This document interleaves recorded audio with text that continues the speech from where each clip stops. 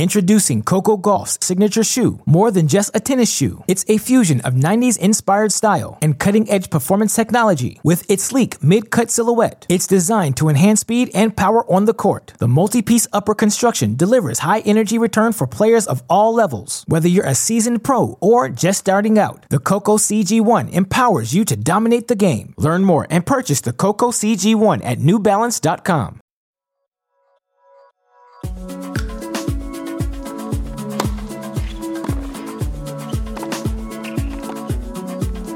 Welcome to the Tennis.com podcast, coming to you from the USTA National Campus in Lake Nona. I'm Nina Pantic, one of your hosts, joined by Irina Falcone. Hey guys, how's it going? Our special guest today is Chris Eubanks. Chris, welcome. Thank you for having me. We're here at the USTA, so let's start with that. How's your off season going? What's the plan for this month?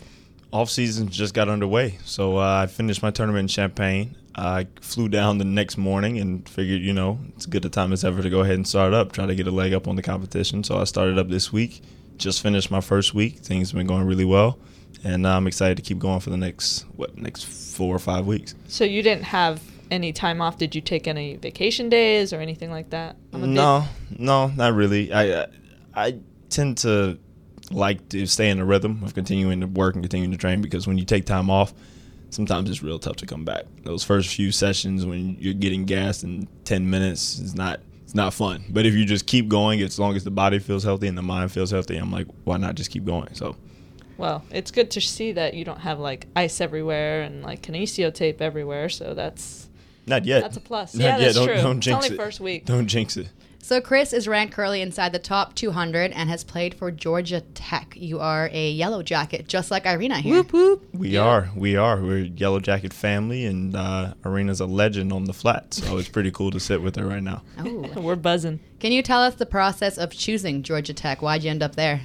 Because they recruited me, and not many other schools did, so it was pretty easy. Are you serious? Yeah. That was your journey. I had about, I would say, probably 5 schools. 5 schools reached out to me before Kalamazoo, before National Hardcourts. That was it. And that was my junior year. Georgia Tech showed the most interest. Georgia Tech made it very clear. Kenny, Thorne, and Derek Strong, they made it very clear that they wanted me, and they really thought I could be a good addition to the team. There were a few other schools. Funny thing is, I sent out numerous emails to college coaches that I thought I wanted to go to their schools. Got a few responses and got a couple like I'm sure they read it, just figure, why respond. So it's all good. I made a mental note of some of those schools and made sure I got their number when I got the opportunity to. So it's all good now. Everything worked out. I'm sure they're regretting not responding. Oh, to yeah. you. I hope I'm sure. so. I hope so. Good. You showed them. All right. Yeah, I don't let them forget it either. But then you turned pro before your senior year. You got as high as number 4, I want to say, in the nation. 4 in singles. It's not bad. Turned pro before your senior year. What led you to jump ship a little early? I had a really good summer of 2017, and it's something I didn't really foresee coming. I kind of set the goal out before the year. I said, my junior year, NCAA is in Athens. I would love nothing more than to win NCAA singles as a Georgia Tech Yellow Jacket in Athens on their courts. I lost in the quarters to Ty Kwiatkowski, who ended up going on to take the title. But I kind of said, I think that if I'm able to win NCAAs, I think, I really have to consider possibly not coming back. I just thought it would be a good time. Once I lost in the quarters, my mind immediately flipped to, all right, senior year, we're coming back.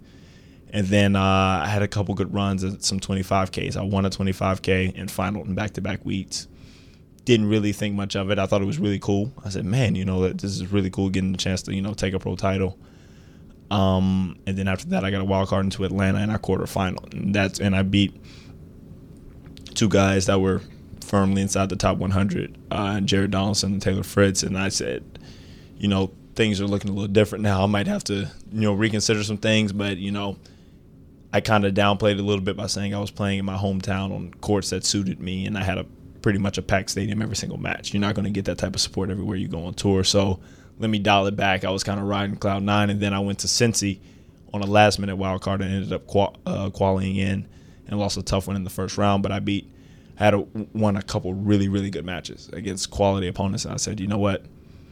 We might need to take a second look at this. I think I might be able to do this. And I think the opportunity kind of fell into place right then. And I had to kind of jump on it. That's pretty much what it boiled down to. I thought it would be the perfect opportunity to go and pursue my dream, and I haven't regretted it since. So you had the intention to go and play professional tennis before you went to Georgia Tech, or it was? Yeah, well, I said it like every kid who's 15, 16 said, "Oh, I want to be a pro," but I didn't have the junior results that I felt like a lot of pros did. I didn't have the ITF titles. I think I maybe had one ITF point. I played 2 of them, but they were both the Atlanta ITFs. But I lost in qualies and lost second round in one. So and even in the national events and juniors, I wasn't one of the guys who were sitting top in the country. So I said it, but in my head, I honestly thought it would be a bit of a long shot. And then college kind of gave me the chance to, work on my game, develop my body. And then after you're playing match after match after match, week after week, you kind of start getting the hang of it. And then it just kind of went from there. And I said, you know what, this might have been, this was 100% the route to go for me. But if I hadn't gone to college, and more particularly if I hadn't gone to Georgia Tech, I don't think I would be pro right now. Was that call to Coach Kenny tough? Yeah, very, very. But the thing is, I was pretty honest with him in terms of when the thought started creeping into my mind about possibly not coming back. It was during the U.S. Open. I remember he was back. He was at the Open with me. He left to go back to the team for about a week, and then when he came back up, I stayed up there and I said, I'm thinking about, we sat down, I said, I'm thinking about possibly not coming back. And he said, okay, well, take me through your thought process. I said, there are some opportunities that could be on the table. I think I'm playing well. And honestly, I don't know if I want to. I think at that point I was sitting at about 400 or 500 in the world in college. And I was like, if I go and I play a full season, it means I'm coming back into the summer with all of my points to defend over 3 months. So if those don't go well, I'm starting at ground zero. If I go pro, I have the chance to play in the fall, play in the spring, and kind of build my ranking up so I don't have to worry about that drop. And he said, I understand. He said, the only thing I'm going to ask of you is you not make the decision right now. He said, in New York, there are a lot of lights. There are a lot of people telling you you're great. A lot of people telling you, you feel like you're on top of the world. He said, just do me a favor. Don't make the decision now. Wait till you get back to Atlanta, things die down, and see if you still feel that way. In my head, I left from that talk saying, all right, he's just saying that. I know I'm going pro, like whatever. Like I probably can make the decision right now. I can sign right now, no biggie. Right. Sure enough, I get back to Atlanta. I spend about a week there, maybe 2 weeks, and I'm sitting in my room and I go, am I really about to leave school? Like this is scary. Like this is scarier than I thought. So I'm sitting there. I'm like, there are no lights. There are no people calling my phone, asking for tickets, saying, oh, you're great. You played a tough one, but you're so good. And I'm kind of like, oh man, he was right. He was right. And I had to sit there and I had to go back and forth. And I talked to a few people. I reached out to Steve Johnson. We talked a little bit. And I reached out to some other people. And I think eventually I came to the conclusion that I think it would be the right time to leave early. And I was comfortable with that decision. I gave him a call, and I'll never forget. I was outside of I remember I was standing on the sidewalk outside of a restaurant I was in with a friend. And I said, you going in, I'll come back. I'll come in after you. And I said, I have to call him because I've been putting it off for about 2 days. So I called him. I said, hey, Kenny. He goes, hey, Banks, what's up? Classic Kenny. And I'm like, I was kind of thinking about our talk in New York, and, things have kind of died down. And I'm to be honest, I'm really, really fairly nervous, but I think that it would be the right decision for me to leave school. And I've decided that I'm going to leave school and I'm going to turn pro. He goes, man, I'm so proud of you. He said, I'm so proud of you. He said, first thing he said, okay, we got to get a release out. We got to talk. We got to figure out how we can get this out to, everyone at Tech so they can know and share, we can do something to kind of share all that you meant to Georgia Tech and all that you've done for the program. He said, man, thank you so much. He said, we've enjoyed having you. I've enjoyed having you. He said, and you're not going to get rid of me that easy. He said, that if there's any time you want to come back, practice, even talk, do some individual stuff on the court, I'm always here for you. We can work anytime you want. You just let me know. And it just made me so much more at ease with the decision because I knew he was 100% supportive of it. He never tried to kind of, string me back in and say, no, we need you for one more year. I told him I made the decision. I was comfortable with it. He said, you know what?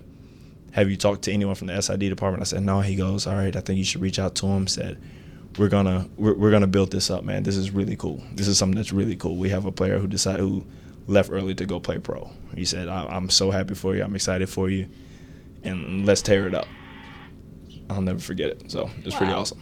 That's awesome. Honestly, you about had me tearing up because I can totally see Coach Kenny doing that. Yeah, and yeah, I mean, you know he's exactly just, how Kenny is. Oh my gosh, he's got the biggest heart. So that is so exciting. That is such a cool story. Thanks for sharing that with us. No problem. Yeah. All right. Wow. So you're 23 years old. You made this decision at 21 years old, and it's been 2 years. You're already in the top 200. Has it been easier or harder than you thought it would be? I think it's the quality that I have to bring and put in every single day is about what I expected. The mental aspect of it is something that I didn't really expect. And I'll be honest, there's certain weeks that, you know, your first year on tour, everything is pretty much you're only going up. So you feel like you're on top of the world, and you're like, oh man, this pro tennis thing isn't hard. The second year comes around and you got to defend some points, and you can slowly kind of get caught up in it and watch. For me, I started the year ranked at around 170. Right now I'm sitting close to 200, and I think by the end of the year I'll drop a little bit more. But you're sitting there week after week watching it kind of drop, and you're knowing, man, this week I have 30 coming up. Oh man, this week I have 25 coming off. Like it takes a toll on you mentally. And then at the end of the year, you think back at some of the weeks that maybe you weren't all there mentally. At least for me, there were certain times in which I went to some tournaments by myself, maybe not in the best frame of mind to really dig in and compete, and you just squander some opportunities because you're like, you know, I'm tired. I don't want to be here. I want to be home. It gets to you, and it really, really gets to you, and it's something you don't really expect. And now at the end of the year, I'm looking at some of those weeks where I'm like, what was I doing, man? I win a couple more of those matches. I'm firmly inside 200. Like, how can you just mentally just wilt like that? But I think it's just an experience that I'm going to learn from, and I'll go into 2020 knowing that every single week could be a huge week. And even when the conditions might not be in your favor, or you just might not be there mentally, you got to find an ability or find a way to dig into a deeper place to be able to try to make every week a big week, because a couple of good weeks on tour can set you up for the rest of the year. So I think that's something I got to learn from, and I think I will learn from it and try to try not to squander those opportunities nearly as much, if ever. So it's funny you say that because I worked with a coach back in the day, Jorge Tadero, and he used to tell me, he's like, 8 weeks. 8 weeks out of the year, that's all you need. 8 good weeks.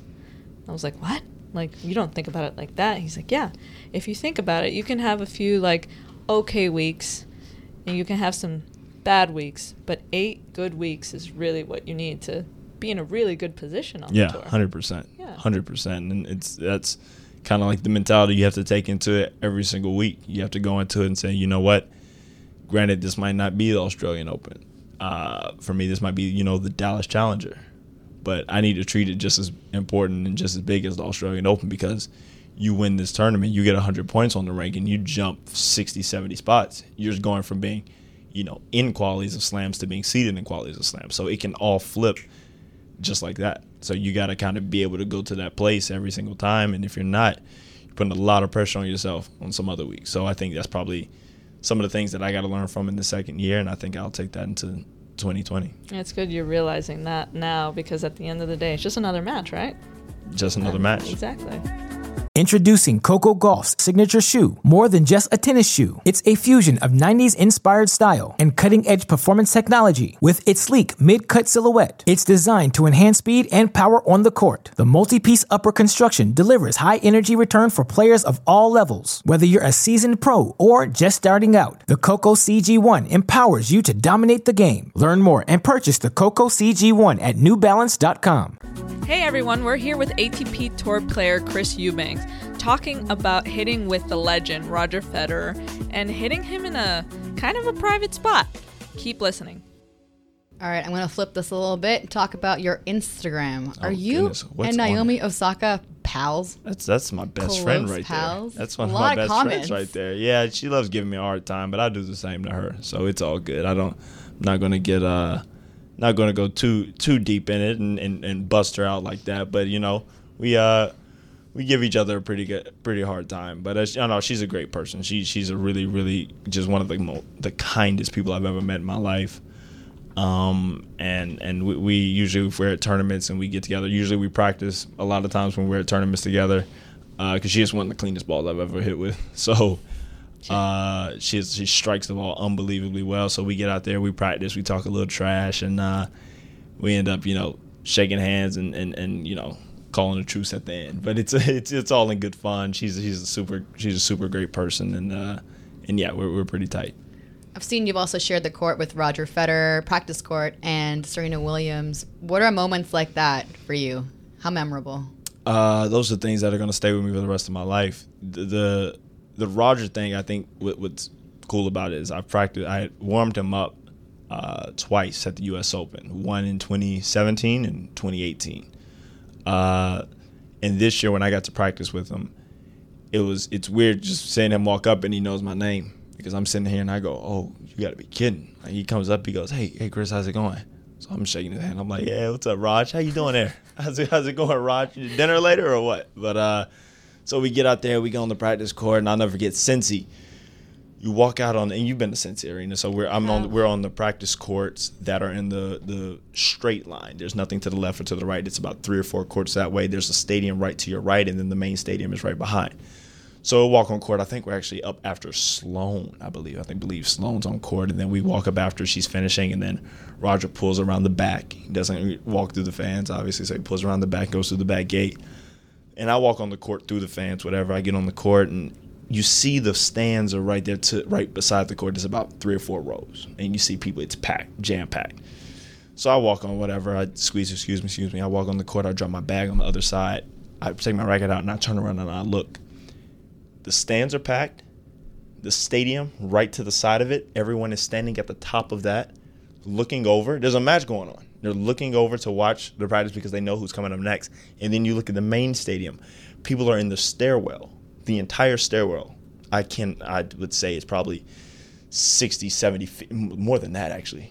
It's really, really tall. The entire height of the stadium. Right. People are jam-packed in the stairwell and on the top of the stadium to watch our practice. So at that point, I'm going, oh no! Oh, this is different. So we were just gonna, go out here. I mean, we were set to go for I think 2 hours, hour and a half, 2 hours. So this wasn't a warm up. This was a legit training session. Oh my gosh. So we're on court, and he comes out, and the moment he walks on court, people start, applauding and cheering. I start waving my hand because clearly it's for me. And then thank you. And then he comes out and he goes, "Hey man, how's it going?" We start off, we're warming up, everything's all good, and he's so disarming because he's so just relaxed. So it's not like you don't feel that same sense of, oh my God, like I can't miss. He's out there, he's missing, he's hitting off the back foot, trying drop shots, whatever, feed the next ball, you keep it going. And then he comes up to take a volley. Volleys, and I'm striking it well at this point. I'm kind of, I'm feeling good and feeling it. So we're getting into an exchange, and he hits me a ball low to the backhand, and I strike it clean. I honestly don't think it's going over the net. It's straight line drive right into the net. I'm like, I missed it. He doesn't think it's going over the net, so he kind of stops, whatever. The ball gets right over the net, pops him dead in the groin, and he bends over, drops his racket, and the crowd goes, boo. It was so loud. I drop my racket. I put my hands on my head. I walk to the net. I shake his hand. I go, man, I am so sorry. I said, please don't do it. I am so sorry. Like, don't kick me off. He goes, man, it's all good. It's all good. Just laughed it off, and we kept on going.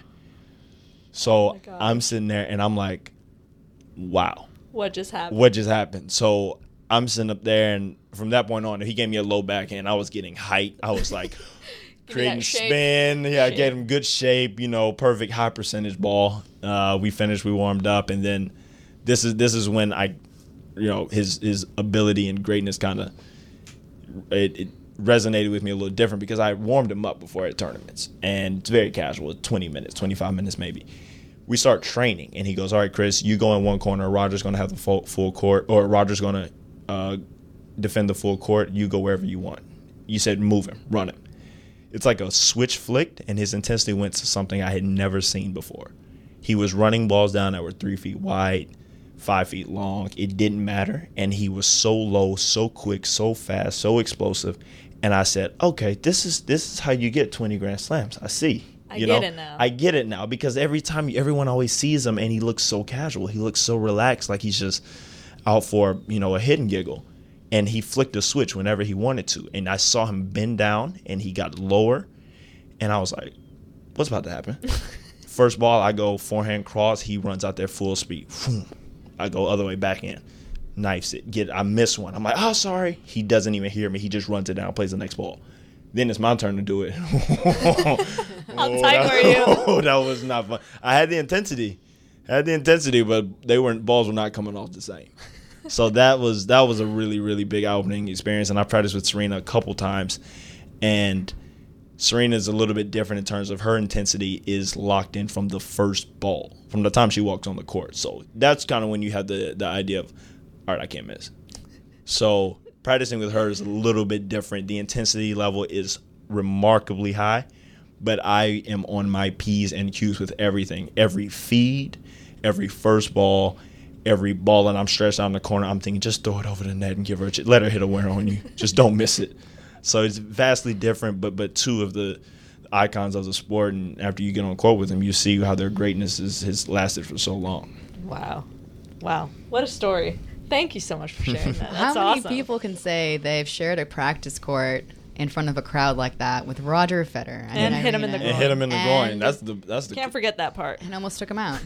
Yeah, I was so tight. I said, oh, my God, these people in Cincy aren't going to let me leave. Was this before the kids or after the kids? Oh, luckily it was after. So I think he's done. Okay. If not, That's funny. There's something to be said, though, because you had to stay so focused for both those sessions. It's something to practice. It's honestly invaluable experience. Now I'm going to ask you something else, even a little bit off topic here. I was listening to a podcast the other day with Coco Gauff on it. And in it, she mentions you're going to be going down and hanging out, maybe training with her this off season. Yep. And basketball comes up. Oh, God. What did she say? She What did said she you say? can't dunk. Oh, my. She's a liar. Riley She's Opelka said you can, but it's A maybe. Oh, my goodness. So I want you to clear the air. Clarify, please. Okay, well, I'm not.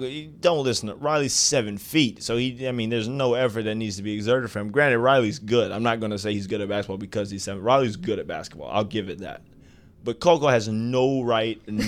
I can't believe she would even come up and say something like that. When, for one, we've never been on the court together, and two, I know for a fact she is terrible.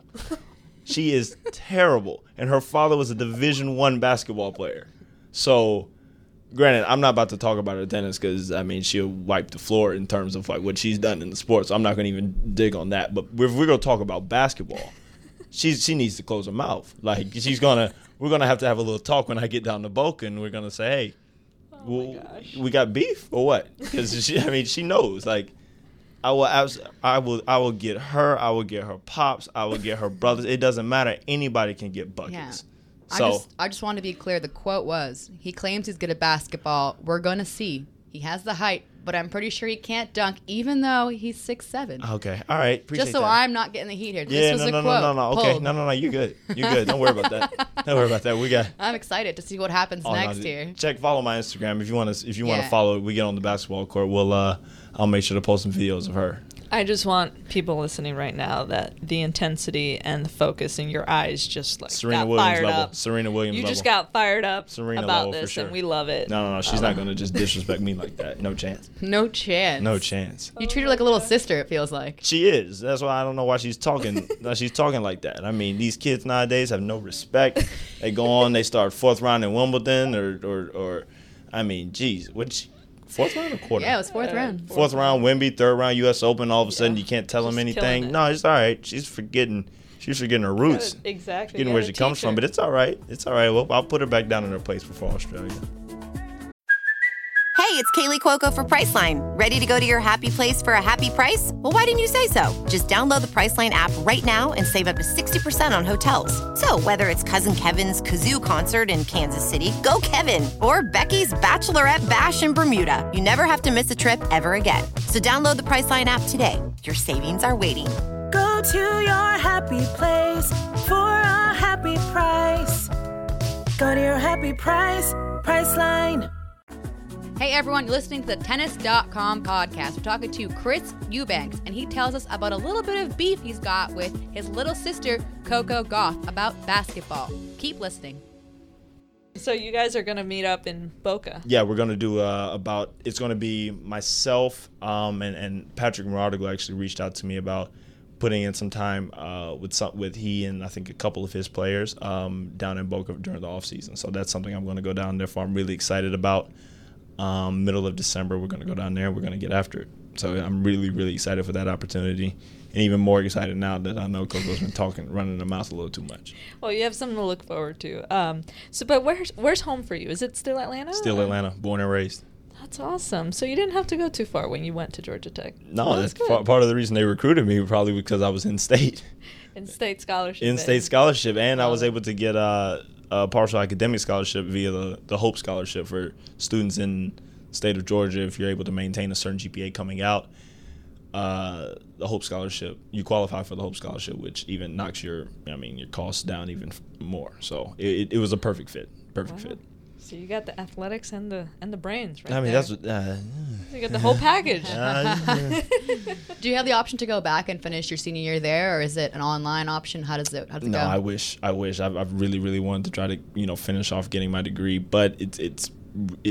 I think the courses that I have to finish, I was a little eager in school. I wanted to take the online classes when I was there, so I wouldn't have to go to class, and I could just do it on the road, and it was easy. And I used up, I think, all of my online courses. Everything else I have to be there for. So I'm going to go back and get it. Just a matter of time when. I've had options to possibly do online courses at other schools and then have the credits transfer over potentially, but I kind of want there's some sense of pride in me going back to that school and going back to those classes and those buildings to finish getting my degree that I really want to do. So it's something about walking up Freshman Hill one more time, or going through Tech Square and going to the business school in Scheller and possibly having to study in the AA, all that over again, even if it does come at a 36-year-old. I was going to say, you're going to be pushing 40s. In group projects with 21-year-olds who probably had a good weekend, and I'm like, no guys, we need to focus. I'm trying to get my degree. So if I got to be that guy, I'll do it. It's not a problem, but I definitely plan on going back and getting it. But hey, education is education, no matter how old you are, right? Yeah, I mean, that's one way to look at it. I just felt like I embarked on something when I entered Georgia Tech that I always said I wanted to finish. So respect it. It's more about the principle, I guess. Love that. I love that. Yeah. So we've mentioned Atlanta a few times. Another player based in Atlanta, Donald Young. Mm-hmm. Was he anyone you looked to for advice when you were making these pro decisions, or maybe even before or now? Yeah, well, Donald took me under his wing when I was about 15. Oh. So he took me in. I was able to travel with him to, I believe, the summer of 2012. I believe it's the year after he got his career ranking of 38.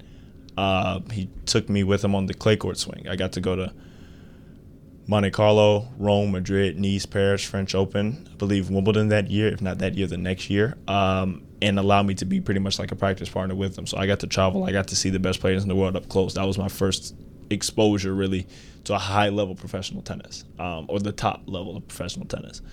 So having him, he's always been in my corner. He's always been there for advice if I've needed it. And he's been like a big brother even when I transitioned from college. Even while in college, we still would practice together. He would text me and say, hey, man, are you able to practice at this time? Kenny was always very clear when there are pros in town, doesn't matter who they are, and you have the opportunity to practice with them first, because team practice will still be here. He said these guys aren't going to be here that long and that often. So when they are, jump on them. So we would do a lot of practices still when he would be in town, and then I would go and do team practice in addition to that. So we tried to find times that worked for both of us. And then when I moved out of college and I decided to transition into pros, he's always still been right there. Still practice together pretty often in Atlanta when our schedules align, and still hang out a lot of times at tournaments and when we're both at home. So he's literally like a big brother to me. Oh, that's awesome. There's something to be said about having a taste of what the pro life is like when you're young. You didn't play the junior slams, did you? You didn't get that chance, so you didn't get that taste, but you got it from Donald. I think that is a big influence in your decisions and your path. 100%. I didn't feel like I was walking into something that I hadn't seen before. So even like seeing players up close, interacting with a few of them, and a few coaches, even when I was just a practice partner. And then when it came time for me to make the decision and I went out there, I kind of knew how things went. I kind of knew, okay, so I signed up for practice plus looking. okay, that means someone else will see and they'll sign up with me possibly, or getting the hotel, the transportation from the courts to the hotel, and knowing that it works on the schedule. These are things that I would have had to kind of find out on my own because I had done it when I got out there. I said, oh yeah, we'll just drop it off at String, probably catch the shuttle. I was able to plan out and schedule the times and schedule of my day based on what I had experienced before. So it made the learning curve a lot smoother. That's awesome. Little things matter. Absolutely. I mean, so you're finishing up your off season in Boca and then going back to Atlanta. Yes. And then and then I'll be in Atlanta probably until January 2nd when I leave for Australia. Sweet. So which tournaments are you going to be playing there?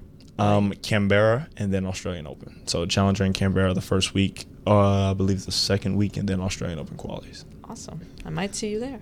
Hey, let's do it. Let's do it. Maybe. Can I ask you another oddball question here? If I said no, would you still ask? Probably, yeah. Okay, let's do it. Probably, yeah. All right. All right, I read somewhere that Donald Young has a great apartment, and when he has friends over, he gets annoyed because they all use water bottles and just leave them half drank open or have only one sip. Does he really have a vending machine where he charges 25 cents? I knew the vending machine was coming up.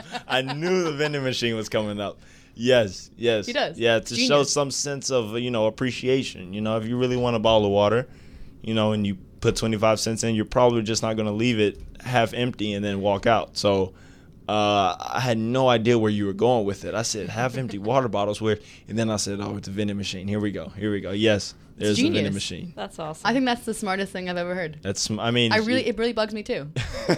I'm surprised. It should start happening on tour. I wouldn't be surprised if they start doing that because the amount of times that I see half-open bottles and cans and things left on the court. Or even just like a tiny bit like drank and you're like, oh, I can't drink it. I'm like, come on. I just think Donald's an innovator. That's what I'm here to say. He is. He's taking care of the environment one bottle at a time. Smart guy. I like it. My memory is bizarre. I remember the weirdest things, and that was one. And I really wanted to ask you. That's pretty weird, but go ahead. You're welcome. All right, and then again, this is all stuff I'm getting from your Instagram for the most part, but not the Donald Young stuff. I was about to say not the vending machine. But you played Arthur Ashe. I did. A documentary. A virtual reality documentary in 2017 is when we did the filming of it. It released last year at the U.S. Open in 2018. That's premiered there. Incredible. That's awesome. Yeah, what an honor. Yeah, so I was I got a call asking if I'd be interested in participating in a virtual reality documentary and playing Arthur Ashe. I said absolutely. So I got on the phone, spoke with the director. He said, Chris, I've seen you. He said, we think you'd be a perfect fit.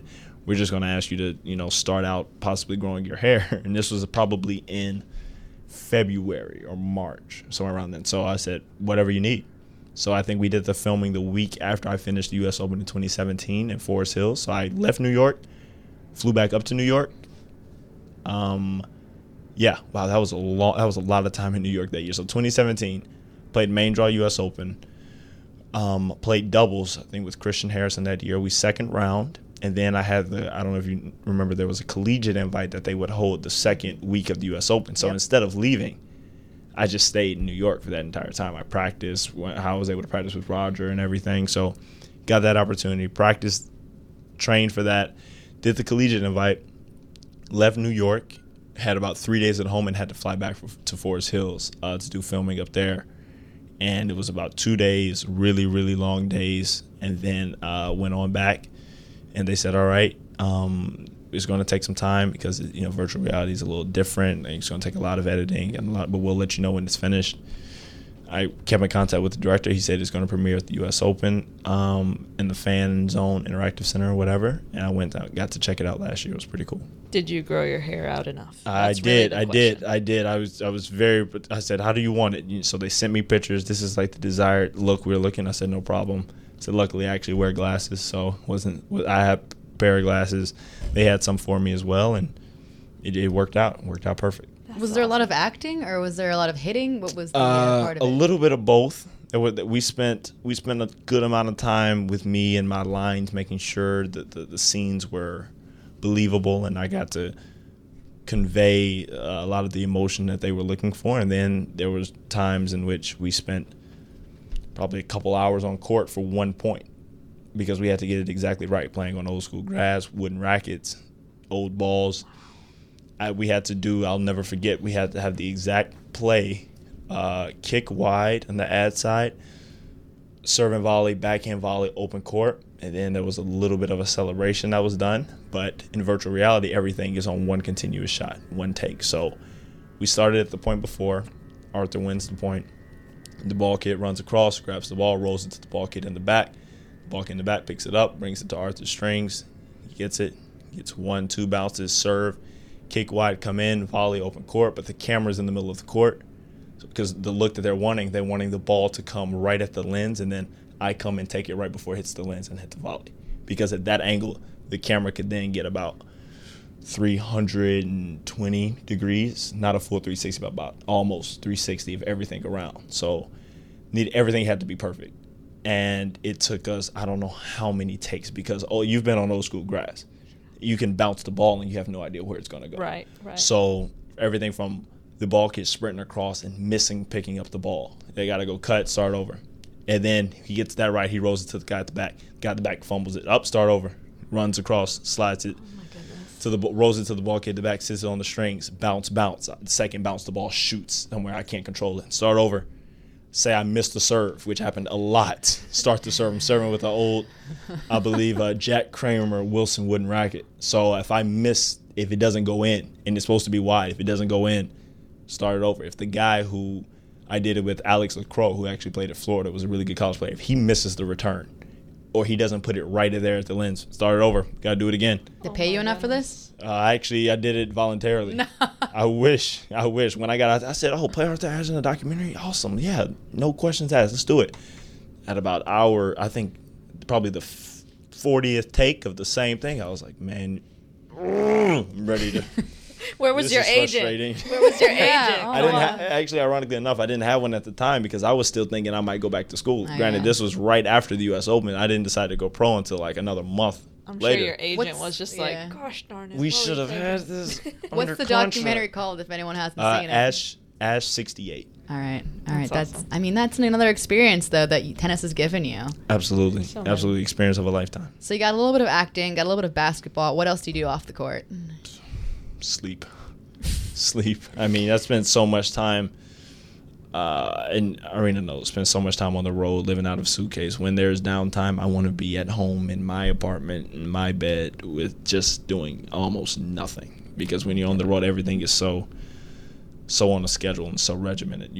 Everything has to go boom, boom, boom, boom, boom. I want to be able to go home, get my practice in, strength and conditioning, and then after that say, you know what, I'm not doing anything but sit here and watch The Blacklist on Netflix. So love that show. It's a great show, huh? Love it. Yes, I can't wait for the new season. Yeah, starting up now. I think season 7. Yeah, and I'm like, it's funny you say that because I was talking to you just a couple days ago, and I asked you, I was like, we should do this podcast, and you're like, well, let me just look at my program. Oh, actually, right now I'm supposed to be having a shake. Yeah, had to go pick up the shake. Had like it said, 11 to 11:30 shake. Wow, you seem organized. Oh, it wasn't by me. I'm fairly organized, but that's a different level. That's something that level. I can't even say, oh yeah, that's smart. Let's put the shake in. Like, no. Stretch. Start a regimen. Right leg. A routine. Right leg. Left leg. Hamstring. Calves. Shoulder. Love it. All right, last question. We talked to you 1 year from now, end of 2020. What would a good year look like to you? It's a very good question. Good year to end of 2020. I would say I'm sitting close around top 100, if not in the top 100. There's some work that has to be done, but I think with the kind of the lessons that I've learned from year 2, I take that into year 3, and I'm as productive as I know I can be, and I'm as diligent as I know I can be and will be. Then I should put myself in a really good position to be sitting somewhere around the top 100 come end of the year. So. All right. Looking forward. We'll be cheering for you. Thank you. Let's go, Jackets. Looking forward to watching you in 2020. I think we'll close on that. This has been the Tennis.com podcast. I've been Nina Pantic with Irina Falcone and Chris Eubanks. Thanks for having. Thanks for allowing me to come. Always. From the Tennis Channel Podcast Network, this has been the Tennis.com podcast.